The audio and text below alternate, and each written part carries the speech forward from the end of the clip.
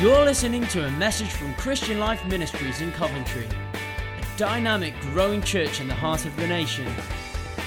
We pray that God will speak to you through this word and impact your life for His glory.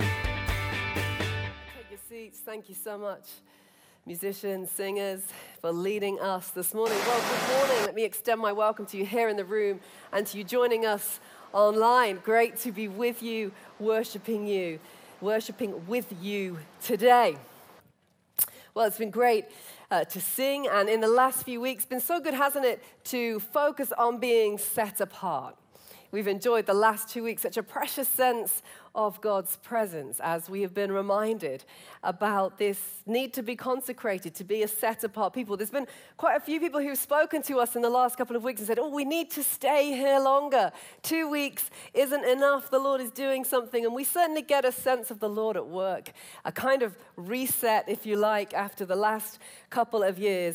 But this morning is not part 3 of Set Apart, but we are certainly going to be building on where we have been in the last 2 Sunday mornings. If you want a title, then today's title is, Are We All Right? Are we all right? And I'm going to take us to 1 Peter 2, actually back to some of the verses where we were 2 weeks ago, talking of a royal priesthood where Martin began us this morning, but also these verses that speak of the cornerstone that we've just sung about. And these verses are going to come up on the screen. This is 1 Peter 2, 4 to 10.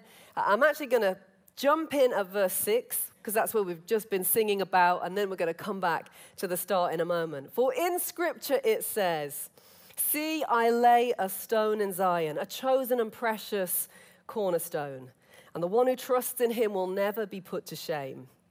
Now to you who believe, this stone is precious, but to those who do not believe, the stone the builders rejected has become the cornerstone, and a stone that causes people to stumble, and a rock that makes them fall. They stumble because they disobey the message, which is also what they were destined for. But you are a chosen people, a royal priesthood, a holy nation, God's special possession, that you may declare the praises of him who called you out of darkness into his wonderful light. Once you were not a people, but now you are the people of God. Once you had not received mercy, but now you have received mercy." This is where we were 2 weeks ago, once, but now. And it's been brilliant this week to get a glimpse of what our life groups have been discussing since that time, sharing together in groups of once, but now. It's been very powerful and poignant to read what people have sent in.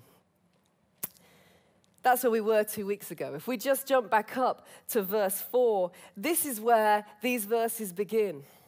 As you come to him, the living stone, rejected by humans but chosen by God and precious to him, you also, like living stones, are being built into a spiritual house to be a holy priesthood, offering spiritual sacrifices acceptable to God through Jesus Christ. You also, like living stones, are being built into a spiritual house. We are also a kind of stone, and we're being built together. Ephesians 2:22 puts it like this: in him you too are being built together to become a dwelling in which God lives by his Spirit. So Jesus is the cornerstone. He's the foundation, the reference point, the source for all that follows. But we too, being built into a holy nation, a royal priesthood, we are living stones, being built together into a spiritual house that God will dwell in by his Holy Spirit.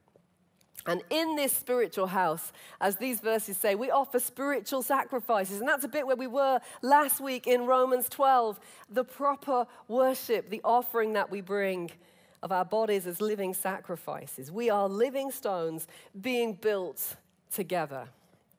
Now, partly this is why it's been such a challenge, hasn't it? To be in a function of, to be functioning in a season of social distancing, because proximity is required to be built together. And some distancing has been enforced upon us. Now, by the grace of God, he has brought us through that season, it seems. And perhaps we're more conscious of ever of how precious it is to be able to gather together with people we love, to gather together with brothers and sisters where we can pray, where we can worship, where we can meet with God together. Perhaps it's become more apparent to us than ever. The church is not the building. The church is the people. It is the connected, gathered people of God, because as Jesus said, where 2 or 3 gather in my name, there am I with them. It's become so precious to us. He is building us together. He comes and dwells into that place in between us. It's like he dwells in the connections in between people. I heard it said once that God dwells in the spaces between people, in our relationships, if you like, which means the connections and the connectedness, the relating and the relationships are really important because they are God's dwelling place. In fact, this is so important to God. Our sense of connection, the relationships that we have, and the state they are in, that Jesus talks about it. There's some verses in Matthew 5. Jesus was talking actually about the need for us to deal not just with the extremes of our behavior and things like murder, but also the attitudes of our heart, like anger. And he says this in verse 23. Therefore, if you're offering your gift at the altar and there remember that your brother or sister has something against you, leave your gift there in front of the altar. First go and be reconciled to them, then come and offer your gift. Wow. Leave your gift there in front of the altar. First go and be reconciled. Now, we all know, hopefully, that our worship to God is precious. What you came and brought this morning, your offering of praise and thanks, the adoration that you pour out before him. That's why the worship band, they exhort us to bring more, to give more, because it's precious to God when we bring an offering. When we bring something maybe of the finance that he has given to us, or maybe just in our ordinary everyday lives as we are serving him with what we are and what we have. These are all offerings that we bring to God. They are of value to him. And yet, valuable as they are, these are the words of Jesus. He's saying, if you're bringing something to God, if you're doing something for God, but if you remember that you've got a brother or sister that has something against you, stop right there. Stop right there with the offering. Go and sort it out if you can. It may be your fault. It may be theirs. You may not feel that you have an issue with them at all. It may be their issue. They may have something against you. Jesus says, go. Do what you can to be reconciled to them. Put it right first, then come back and get on with what you're bringing to God. Now, if you need to leave the room right now, I won't stop you. I won't stop you, although I do think actually the rest of the message may help you if you just hang on. And if you need to leave the room right now to go and attend to your children or go to the toilet, we won't make any assumptions about what you're doing or why you're leaving the room. The reality of these words, go on first and be reconciled, this is uncomfortable teaching. Or is it just me that finds this uncomfortable? I would rather it said, forget about those others and focus on Jesus. I would like it if it said, block out the haters, receive the love of Jesus. That's what we want it to say when we come into the house of God, but that isn't what it says. It says, first go and be reconciled. In a world where everyone is fallen, everyone carries some expression of brokenness, everyone is hurt to some degree, and everyone without exception is inherently selfish. Which means this is hard. And these words, these are some of the words of the Bible. They're not hard because we can't understand them. They're hard because we do understand them, and they leave us very little room for maneuver. Because so often, isn't it true that we misunderstand one another? We speak out of turn, we speak insensitively, we lack grace, we judge one another. Mostly unintentionally, we hurt and offend one another, and often we do so without even realizing it, and we carry on. Sometimes we do realize something's not quite right with some people, and we may know why, we may not know why, but we tend to just then keep a safe distance from them. We don't go to a Zoom prayer meeting just in case we get put in a breakout room with them. Yeah, you know it. We know it too. If we bump into them, we keep things superficial so that it looks all right on the surface. But we know deep down that we're not all right.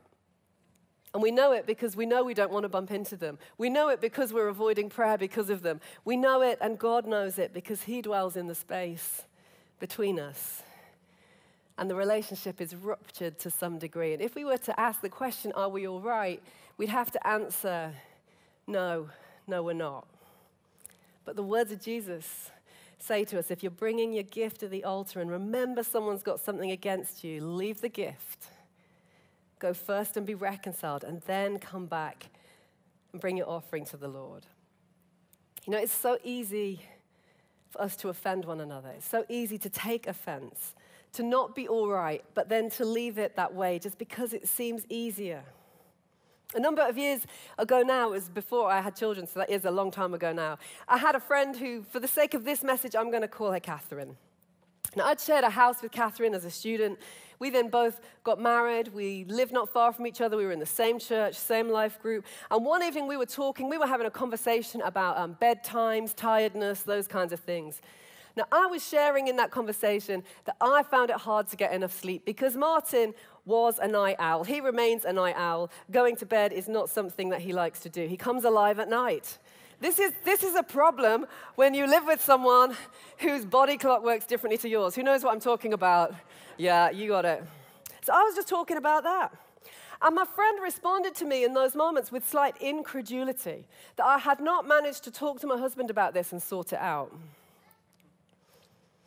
It was a fair comment, really. But in that moment, although Catherine was my friend and she cared for me, in the response that she gave, I felt judged. I felt misunderstood. I felt she was judging my marriage, my relationship, and I was probably oversensitive, but either way, it hurt. Now, the conversation moved on, but the feeling of being hurt didn't. I don't like feeling hurt. I guess you don't either. And I did what many of us do somewhere in our heart. I decided that I wasn't going to let Catherine hurt me again in that way. And so I just withdrew a little from that friendship. I just decided that I was going to make sure I didn't make myself vulnerable to her again. And I closed off my heart to her. And that's how things stayed. I don't even know exactly how long it was for, but I'm ashamed to say I think it was a number of months. I didn't do at all what Jesus said. And then one day, the Holy Spirit came, and it was as though he kind of just pointed at the part of my heart that I had closed off and said, what's going on here? What's happening here? Holy Spirit does that sometimes. What's happening here? I realized that I hadn't guarded my heart. And there was a part of my heart now that was closed and that wasn't right with my sister in Christ who had used to be my friend.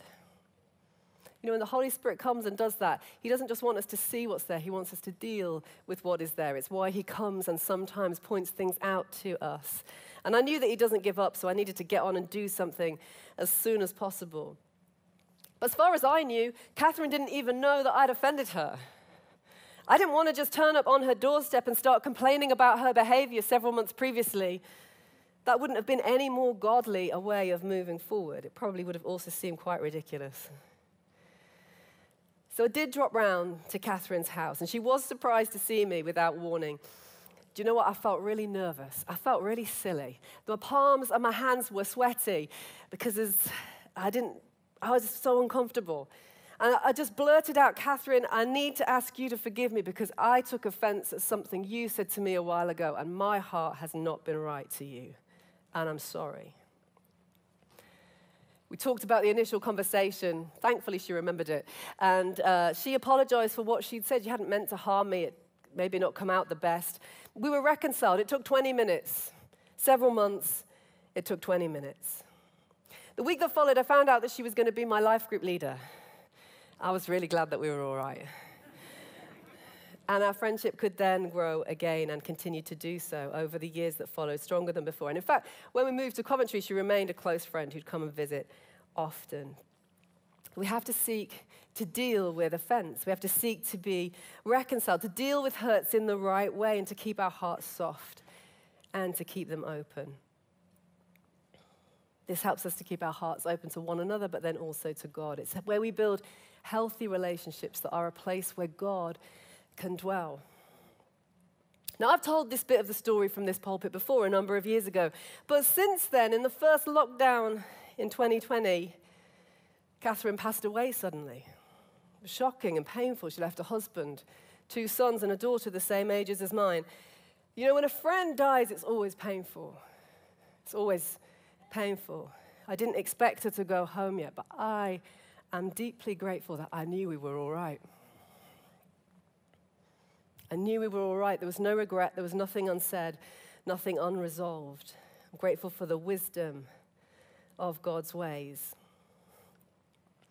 I know not all situations are as simple as that one. Relationships, so often they're messy, they're complicated, they can be hard to sort out. Sometimes there's years of stuff that's gone on rather than a one-off trivial comment. And sometimes it may be too late to be able to speak to the person to put it right. We may not be able to unpick everything that has gone on, but we still need to do what we can to allow God to help us to get our hearts right. We may need help from a counselor or just someone who we can talk to.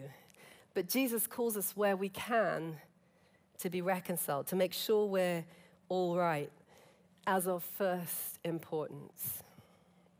You know, if we live this way, we'll build trust with people. As long as we do it with gentleness and respect and humility, if we're willing to apologize for our part and where we've not been godly, people will learn to trust us and grow to feel safe. But of course, how we do this, how we go about this, is really important. And Jesus speaks into this too. You know, the world really has no idea how to conduct itself when people offend them. In fact, so often what the world does and what we can find ourselves doing is when we're hurt or offended, we immediately go and find somebody to tell. I go and tell my friend or my friends.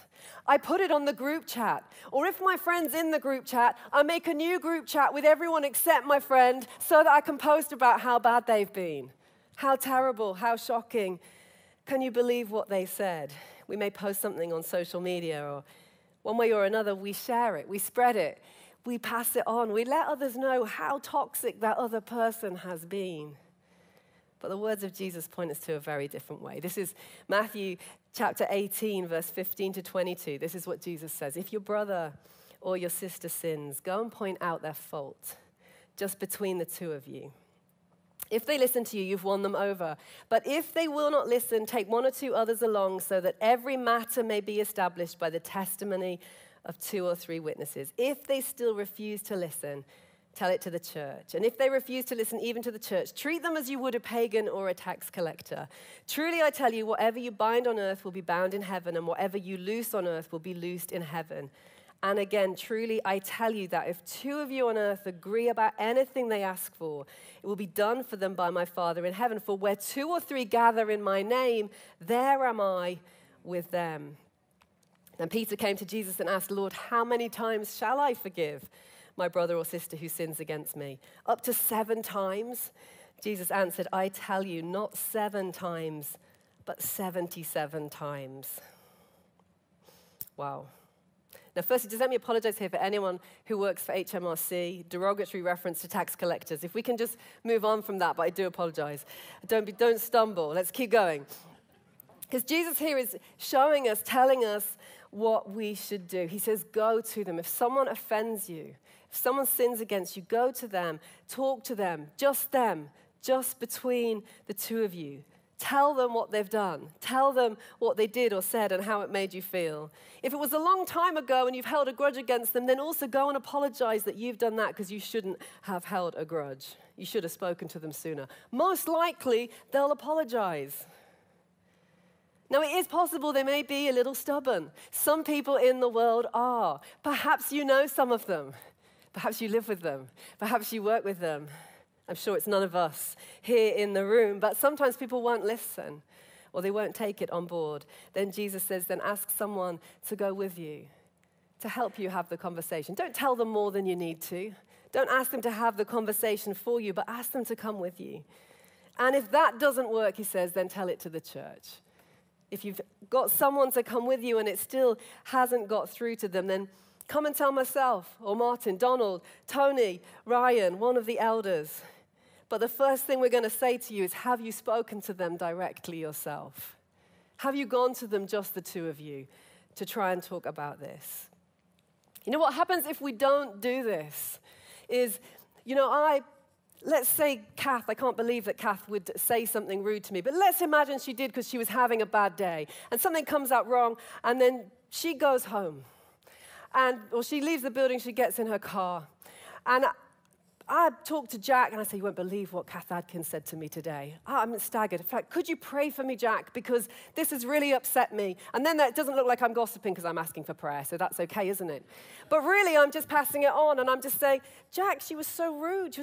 Anyway, Jack then goes home. Kath got in her car but then thought, I think that came out a bit wrong. I might just go back and apologize and check we're all right. She comes back in and she says, Esther, I'm so sorry I said that. I think that came out a bit wrong. It's like, don't worry, Kath. I know it's been a difficult week. I forgive you.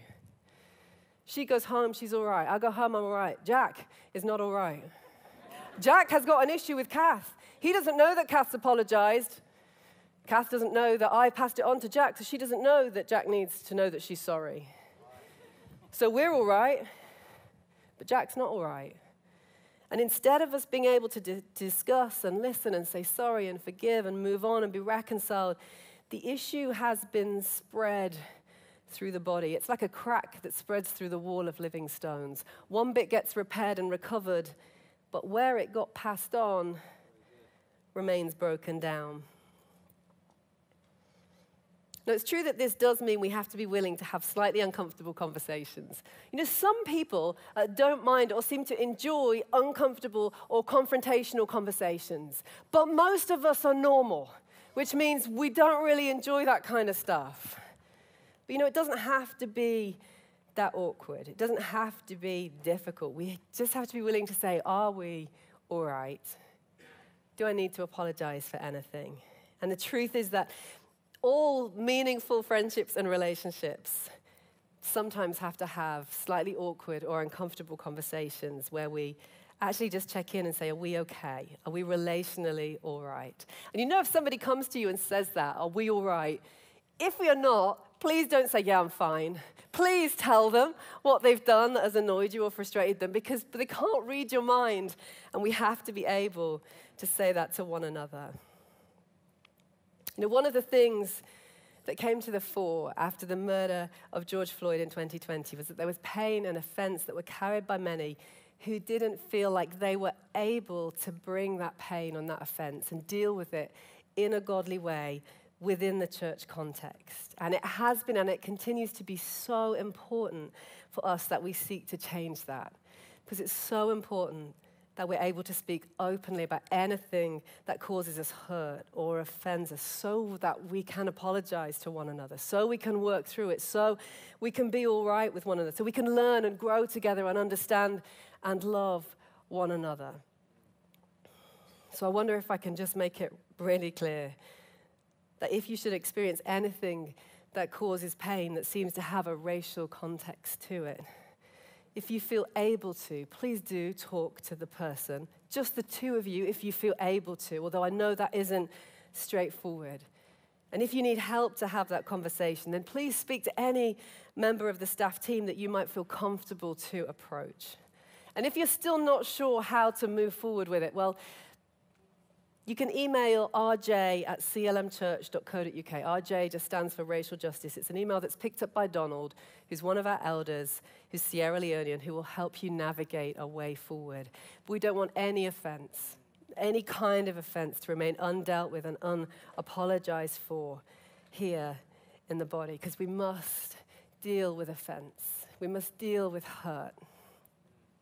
We should go and seek to be reconciled, to do what we can to make sure we're all right. We must be willing to apologize when we've hurt someone, even if we didn't mean to, even if it was accidental, even if we can't understand why the person has got upset. We can still say sorry that what we did or said caused them upset. And of course, we must be willing to forgive when someone else apologizes to us. It's Ephesians 4:32, forgive each other as in Christ God forgave you. The words of Jesus, Luke 6, Matthew 6, forgive as you have been forgiven. And of course, the flip side of that is that if we don't forgive, we ourselves will not be forgiven. Forgiving and apologizing, they're hard.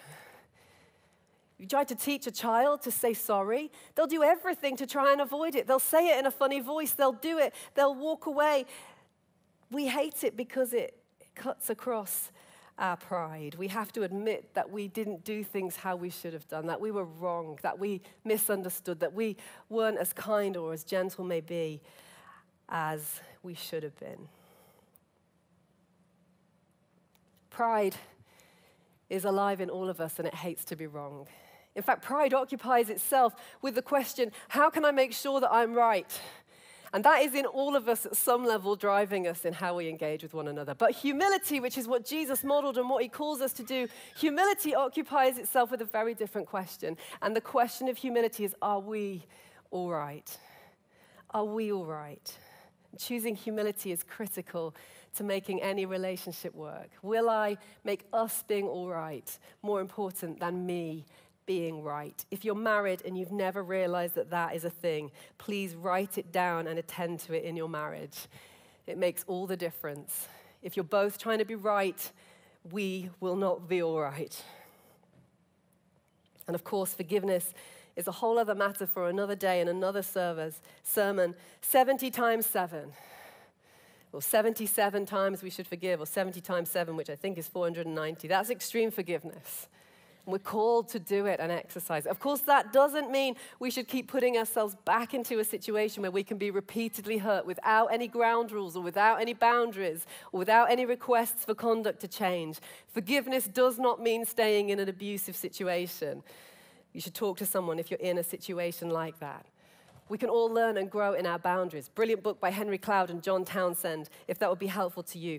But the key thing is Jesus calls us to forgive, to let go of the need and the desire for some sort of payback or the right to hold on to a sense of indebtedness that someone has because of what they did. You know, if we will not let go of things that have been done to us, to the sense of indebtedness, that ties us to what happened.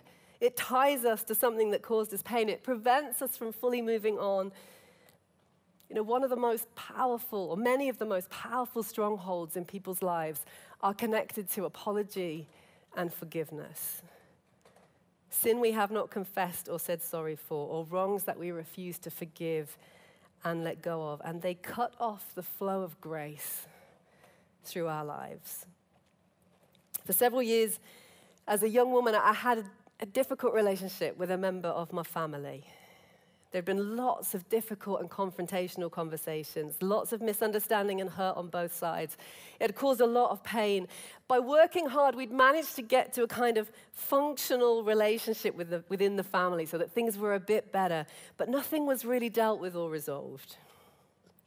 And then I came to a season where I could step into another level of opportunity and responsibility within the church. I was asked to bring leadership to a small group, and I said yes. And as soon as I did that, the Holy Spirit came and said to me, you need to apologize to that family member. My initial response was outrage at Holy Spirit. It's like, apologize? Apologize? This was, at its worst, a two-way thing. It was both sides. And since they were older than me, then surely they were more responsible, and they should apologize first. Wasn't a very godly response. You can see why you needed to work in me. Additionally, you know, at times the relationship had felt to me intimidating and controlling, and I was afraid if I speak about this, is that going to bring all of that back up again? But again, I knew Holy Spirit was speaking to me, and I knew that he wouldn't give up. So I decided to get on with it as soon as possible. And the next time we were together, I said, would it be possible for me to have a word with you alone? Again, I felt sick. My heart was pounding. I simply said to them, I know there was a season where things were very difficult between us, and I just want to say that I'm sorry for my part in that. And I waited for what seemed like an age. You know, sometimes time, I'm sure, actually slows down. It was one of those. But then when they spoke, they did the same. They simply apologized for their part in what had been difficult. We hugged. We didn't debrief on every conversation we'd had. We couldn't have done that. It had been over a long period of time. But we brought apology, repentance, some closure. There was room for reconciliation and forgiveness. And we moved to a place where we are all right. And we're able to build forward with some strength of relationship and grow in genuine love for one another, which in a previous season didn't really seem possible. But then grace could flow. Forgiveness, apology, saying sorry. It's the outworking of humility in our lives. We may find it hard to find the strength to do this. Often you hear people say, I can't find it in myself to forgive. And it's true, sometimes we can't. But friends, we don't have to find it in ourselves, because if we can't find it in ourselves, we can find it in Jesus. We can ask him to help us to want to apologize, to help us to want to forgive, and then to move forward into doing it. This is the one who hung on the cross and said of the people who were crucifying him, Father, forgive them, for they don't know what they're doing. And he is with us. It is his Spirit living in us, and he is able to empower us to give us all that we need. If I can invite the band. A final scripture as we ask this question, are we all right? Hebrews 10 says this, 24 and 25. Let us consider how we may spur one another on towards love and good deeds, not giving up meeting together as some are in the habit of doing, but encouraging one another, and all the more as we see the day approaching. Not giving up meeting together. When we ask, are we all right? The answer we're looking for is not simply an absence of conflict or an absence of disagreement, because the absence of those things isn't necessarily the sign of a healthy relationship. You know, if a married couple tells you that they never disagree, I'd ask, how often do you speak? You know, sometimes we can avoid conflict and confrontation simply by staying withdrawn, by not showing up physically or emotionally. There may not be disagreement, but we're still not all right. And this picture of a spiritual house of living stones, we're built in together. No house, no wall is built with gaps. You know, in the storm on Friday, some of our ridge tiles came off our roof. Thankfully, no one was hurt. We still have some of those tiles. Some are a bit broken, but they're not where they should be, and there's some gaps. And I can tell you we'll be filling those gaps in as soon as we can, because no wall and no building stands well or stands strong while it has gaps in its building. For a season, we've had to be distanced in some ways. By the grace of God, he's brought us through that and is continuing to build us together. But we must take stock on how this has impacted us. Most of us have become accustomed to less proximity, less connection, less relational engagement, less meeting together.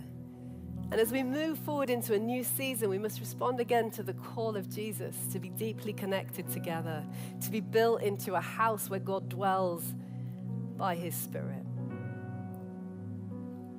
We may need to re-engage. We may need to re-engage with Sunday church and come back to the building if you haven't done so yet. For those of us here, maybe to reconnect with a life group, or for a fresh season of getting involved on a serving team, just so we can connect and be built in.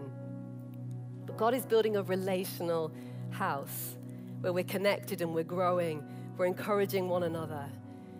And we cannot compromise or cut corners in this area of our relationships. A final brief story. Something happened to me many years ago. It left me very hurt because of somebody's actions. And at the time, I got some help from some church leader, helped me to work through how to forgive and what that meant and what I needed to attend to. And it was helpful. And God worked in me in that season that his grace became very precious to me. But the person who'd hurt me remained in the same church. It was probably a similar sort of sized church as this. So I could kind of keep my distance and avoid them. And as an act of self-preservation, I kind of did that. I could see them at a distance, but I didn't have to talk to them. I guess you could say I'd worked through a level of forgiveness.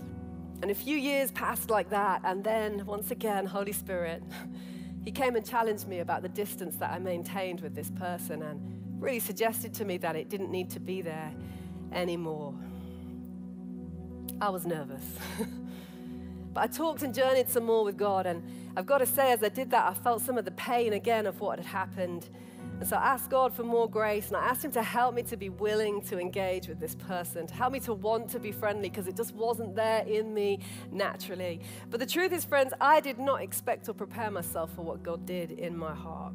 Because just a few weeks later, I was in a park. My children must have been quite small. It was the middle of the day. I was not expecting to bump into this person, but I saw them completely unexpectedly out of the blue. And I found myself overwhelmingly pleased to see them. I wanted to go and hug them. I found in myself a desire to make sure they knew that I was pleased to see them.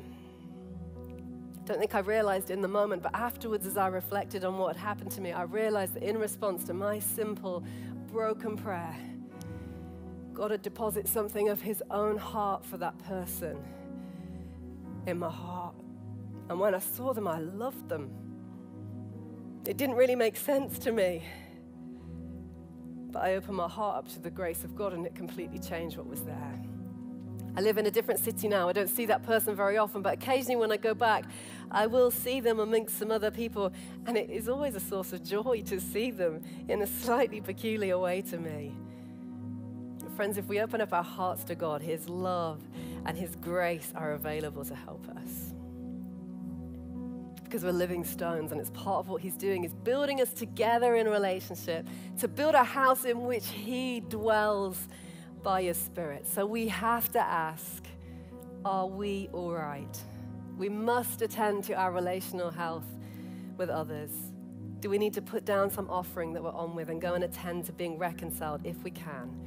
If you do go just the two of you. Apologize, say sorry, forgive or start to be forgive, be present with others, but let's move on to make sure that we are all right. Let's go in humility, knowing that Jesus will give us everything that we need. I wonder if we might stand together and pray before we worship together again. Father, it is such a privilege to be part of the house that you are building. We thank you that you empower us and have given us everything that we need.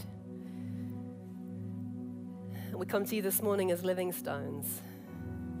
We thank you that you inhabit the spaces between us. We say sorry that sometimes we struggle. We say sorry where our pride gets in the way, and we say, please help us.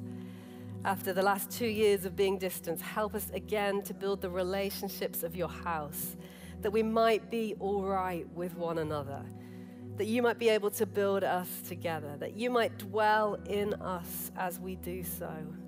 Holy Spirit, please come and help us. Help us to humble ourselves. Help us to open our hearts to your mighty grace so we can walk in the beauty and the wonder of all that you have for us, and you would truly be able to dwell here in our midst. We ask for your honor and for your glory. Amen. Let's worship together, friends.